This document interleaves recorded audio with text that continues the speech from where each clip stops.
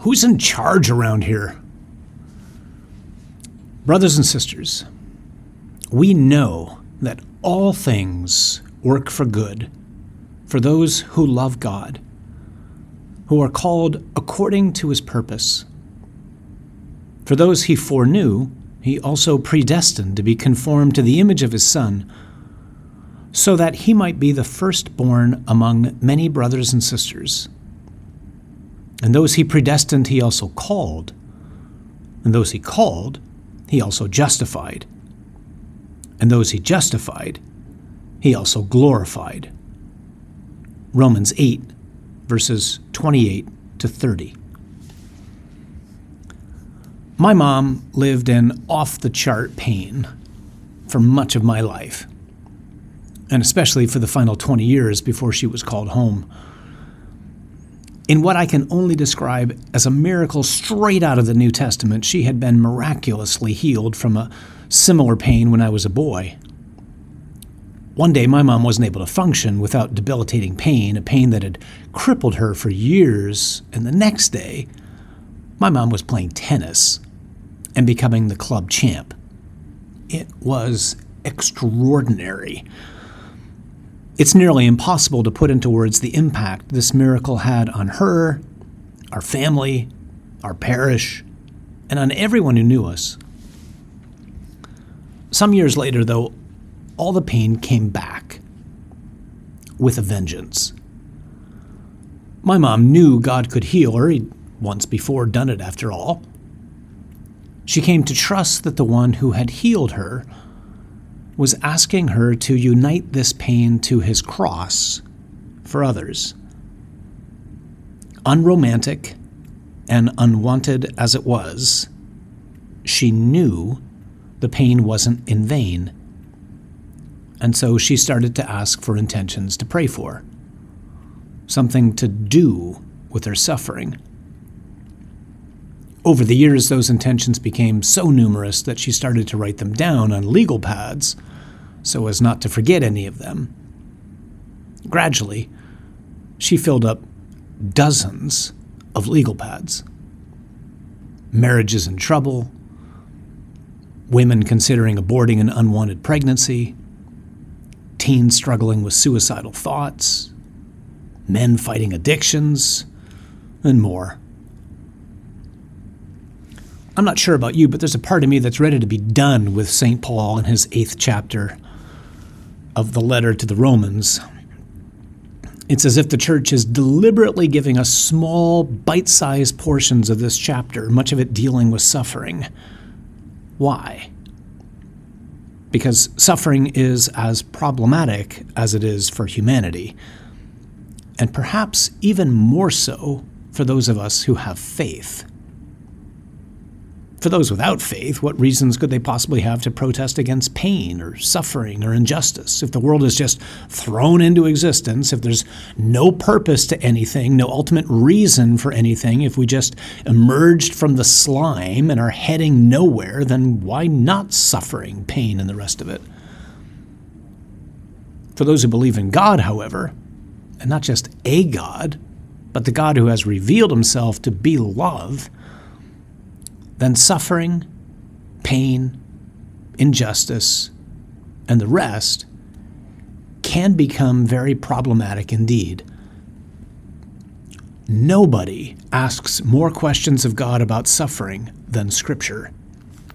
Precisely because the Jewish and Christian people believe in a God who is good, kind, merciful, just, compassionate, and love, we often come across various people pounding their fists, so to speak, on God's chest, bewildered by what's going on in the world, their country, their family, or their own hearts. My mom was one of those people.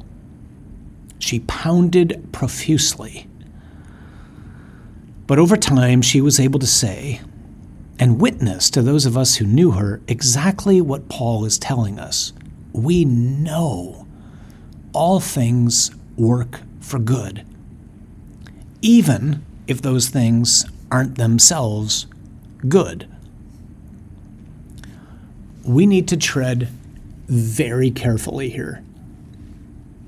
When pain and suffering happen to us, the last thing most of us want are pious platitudes or simplistic solutions. Everything happens for a reason is not comforting to someone in the throes of terrible pain. Sometimes the quote-unquote reason something happened is because someone horribly abused their freedom and inflicted terrible pain on another. Paul is not telling us in this passage that God wants everything to happen to us that happens to us. Nor is Paul telling us that God lets it all happen to us so that we can learn an important lesson. What he is telling us is that God is so mighty, so gracious, so merciful, so loving, that he can bring good even out of horrible things.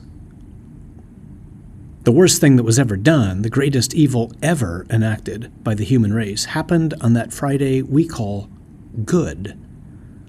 And look what he did with it. He defeated the powers of sin, death, and hell by it.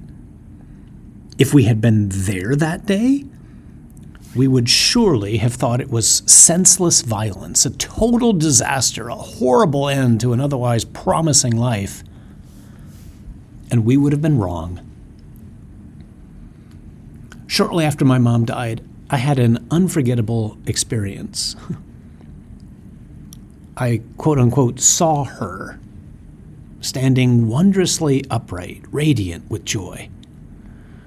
Jesus was walking with her and showing her various people still on this earth. I was captivated by what I saw. You see that couple? Jesus asked her as he pointed to a husband and wife standing in their kitchen. You united your suffering to my cross for their marriage, and they're still together. They walked on further. Do you see that young girl there? He asked, pointing to a bouncing teenager on the basketball court. She was on the verge of taking her life, and you united your pain to mine. And look at her. On and on they walked, as he pointed out various people that she had been suffering for. When this ended, whatever it was, I asked my mother, Mom, what's it like to not be in pain anymore? And in prayer, again, I saw my mom. She looked up as if she was thinking, and then, with a somewhat puzzled look on her face, said to me, pain. I remember that word, but I don't remember pain. Was all that just my fanciful imagination? Might have been. But it's so very consistent with all that God, is revealing to us through Paul this coming Sunday. All things work for good for those who love God. All things. Let us ask Paul to intercede for us this week, that we too might come to know this, and that we might grow in trust that God knows what he is doing, even when we don't.